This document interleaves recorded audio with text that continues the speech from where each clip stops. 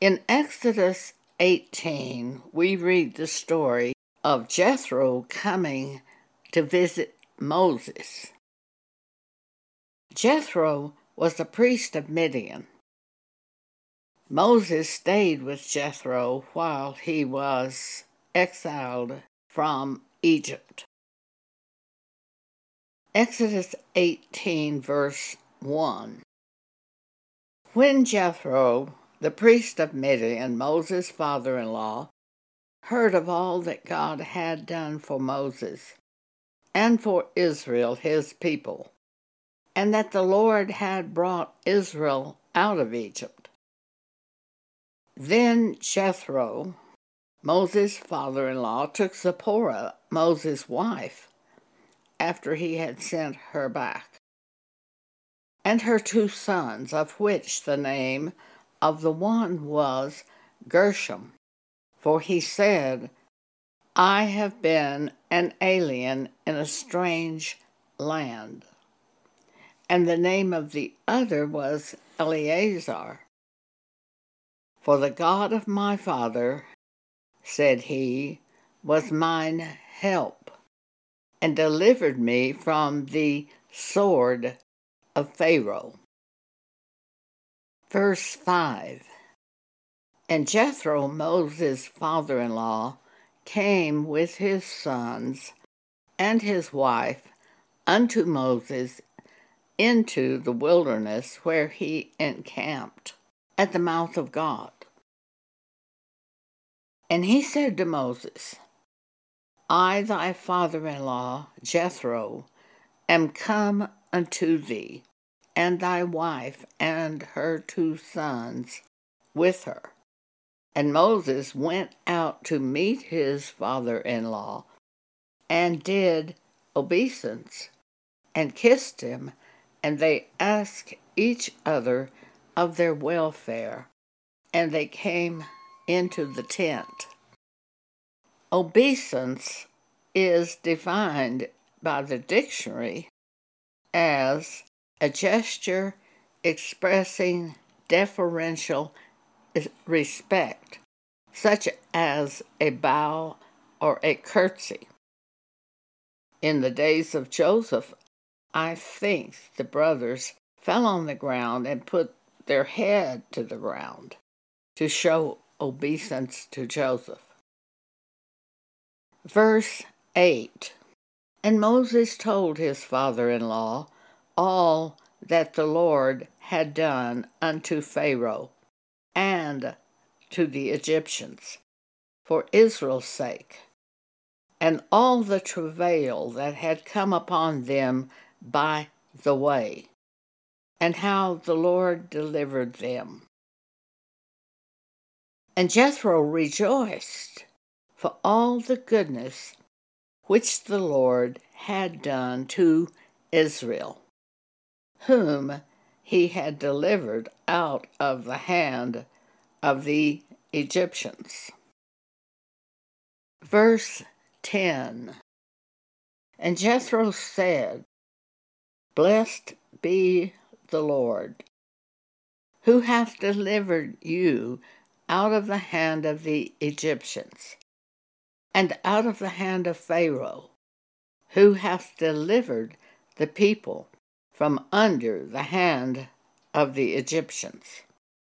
Now I know that the Lord is greater than all gods, for in the thing wherein they dealt proudly, he was above them. Verse 12.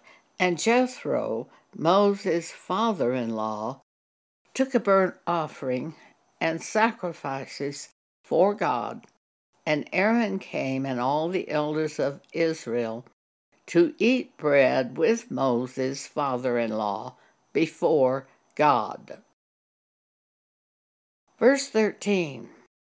And it came to pass on the morrow that Moses sat to judge the people, and the people stood by Moses from the morning unto the evening. And when Moses' father-in-law saw all that he did to the people. He said, "What is this thing that thou doest to the people? Why sittest thou thyself alone, and all the people stand by thee from morning unto evening?" And Moses said unto his father-in-law, "Because the people come unto me to enquire of God." The people of the Old Testament did not have the Holy Spirit. The prophets had the Holy Spirit, so they came to the prophet to see what they should do. In the New Testament, it's not that way. Everyone who believes in God and is called of God has been given the Holy Spirit so they can connect in the New Testament directly with God and do not have to go through a prophet. Though there are still prophets today in the church, God uses them primarily to send messages of correction to the church, to individuals and ministers. Verse 16, Moses said, "When they have a matter, they come unto me, and I judge between one and another, and I do make them know the statutes of God and his laws." And Moses' father-in-law said unto him, "The thing that thou doest is not good. Thou wilt surely wear away both thou and this people that is with thee, for this thing is too heavy for thee. Thou art not able to perform it thyself alone." Verse 19, Jethro says, "Hearken now unto my words. I will give thee counsel, and God shall be with thee. Be thou for the people to Godward, that thou mayest bring the causes unto God. And thou shalt teach them ordinances and laws, and shalt show them the way wherein they must walk, and the work that they must do. Moreover, thou shalt provide out of the people able men, such as fear God, men of truth, hating covetousness, and place such over them to be rulers of thousands, and rulers of hundreds, rulers of fifties, and rulers of tens." Remember, in the wilderness, 600,000 men walked out of Egypt, Hebrew men. Plus they had wives and children, and they had people that had attached themselves to the Hebrews that they took with them. This was a huge amount walking through the wilderness. It would be well over 1 million people. For Moses to have to deal with this alone would have been an enormous task. Verse 22. So Jethro has said, "Pick out rulers from among the people, men who fear God, men of truth, men who hate covetousness, and place such over them to be rulers of thousands and rulers of hundreds, rulers of fifties and rulers of tens. And let them judge the people at all seasons. And it shall be that every great matter they shall bring unto thee, but every small matter they shall judge. So shall it be easier for thyself, and they shall bear the burden with thee." Verse 23, "If thou shalt do this thing, and God command thee so, then thou shalt be able to endure, and all this people shall also go to their place in peace. Verse 24. So Moses hearkened unto the voice of his father-in-law, and did all that he said. And Moses chose able men out of all Israel, and made them heads over the people, rulers of thousands, rulers of hundreds, rulers of fifties, and rulers of tens. And they judged the people at all seasons, the hard causes they brought unto Moses. But every small matter they judged themselves. And Moses let his father-in-law depart, and he went his way into his own land. In the New Testament church today, we have elders and bishops, deacons, and they help with the church in teaching the church, speaking New Testament scriptures and laws of God to the church. Here's the description Paul gave of the elder, bishop, and that's the same thing, elder, bishop, and deacons. Titus chapter 1, verse 4. To Titus, mine own son, after the common faith, says Paul, grace, mercy, and peace from God the Father and the Lord Jesus Christ our Savior.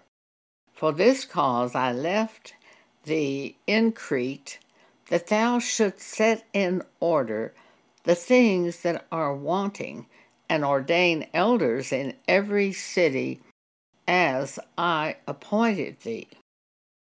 If any be blameless, the husband of one wife, having faithful children, not accused of riot or unruly.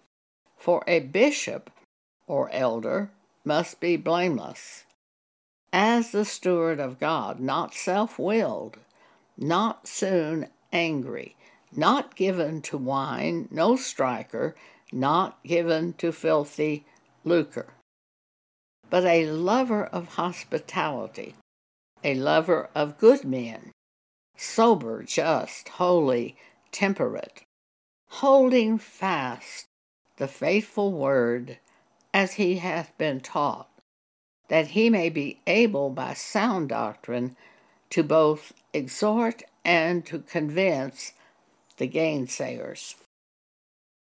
Now, I have attended churches where an elder wasn't even married. He was a divorced man, husband of one wife, and he had one child. But there was no evidence that he could care for the church. His being an elder was not done according to the Bible. This was that word of faith which Robert Tilton was pastor.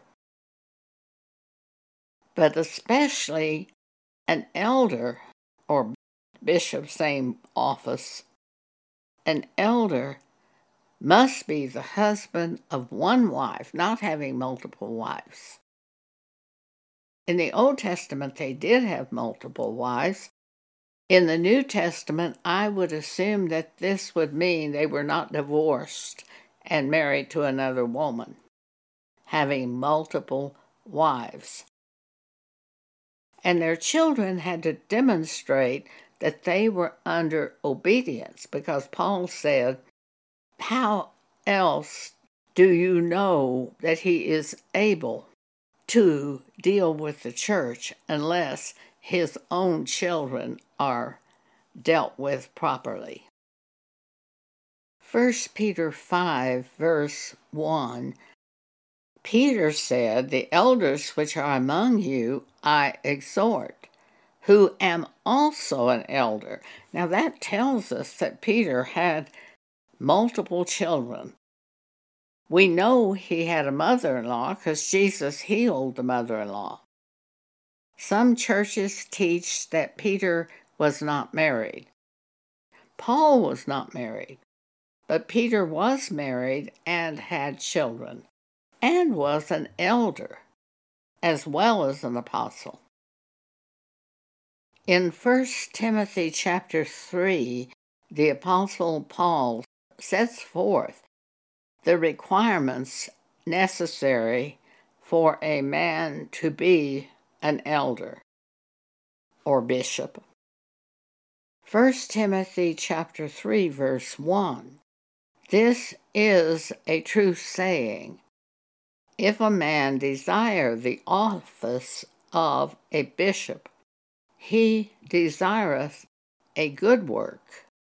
A bishop, then, must be blameless, or elder must be blameless, the husband of one wife, vigilant, sober, of good behavior, given to hospitality, apt to teach, not given to wine, no striker, not greedy of filthy lucre, but patient, not a brawler, not covetous, one that ruleth well his own house, having children in subjection with all gravity. For if a man know not how to rule his own house, how shall he take care of the church of God? Not a novice, lest being lifted up with pride, he fall into the condemnation of the devil. Moreover, he must have a good report of them which are without, of those people without the church, lest he fall into reproach and the snare of the devil. There was a period of time I played bridge at the Bridge Center in Lubbock, Texas. There was a Church of Christ man and his wife who played bridge, and he was an elder at the Church of Christ. The director of the Bridge Center was a Baptist. And one time I said to her, I just don't see how that man can be an elder. He is so unfriendly, and he just does everything he can to beat us. I don't see how that displays an elder. And Betty said, well, I don't either. Concerning deacons, verse 8, likewise must the deacons be grave, not double-tongued, not given to much wine, not greedy of filthy lucre, holding the mystery of the faith in a pure conscience. And let these also be proved, then let them use the office of a deacon, being found blameless. My own cousin was a deacon in a Baptist church. He wouldn't work. He didn't support his family. He would keep a job a little bit and then quit. This is an irresponsible character flaw, which shows he should not be an elder. Eventually, his wife divorced him. His children did not speak well of him. When they spoke of him, it was that he wouldn't work. He wouldn't keep a job. And I told him once, I said, how do you expect to provide for your family? How do you expect to send your children to college for their well-being in education, that they might have a profession? There was no answer. He once came to me and wanted money. I went and got my checkbook and I said, you can have every penny in my checkbook. I think I had maybe $6,000. And he was embarrassed. He said, I did not want to come and ask you for this money. It was my wife who insisted I do it. He wouldn't take the money to his credit. Let the deacons be husbands of one wife, ruling their children and their own houses well. He did not demonstrate any of those things. These are the New Testament rules by which you select a deacon or an elder bishop for the church. I've seen them violated multiple times. Thank you for allowing me to speak with you today. Today we are playing for you Wolfgang Amadeus Mozart, Piano Concerto number 24. I have a rather humorous story about a Mozart CD. A friend of mine years ago who was not initiated into the classical music field decided she would go buy a CD of Mozart. So she went to the store and kind of looked around, glanced around, and then clerk said, "Can I help you?" And she said, "Well, I wanted to buy a CD of Mozart." And the clerk said, "Well, Mozart CDs go from here all the way to the back of the store." Linda said she just stood there and stared for a moment and turned and walked out. Mozart was so prolific. He died when he was about 37, 38. But he wrote probably more compositions than anyone ever has written. This is played by Academy of St. Martin's in the Field, one of my favorite chamber orchestras, Neville Mariner, conductor, and the pianist is someone I very much like. He's extremely sensitive in his handling of Mozart. Alfred Brendel.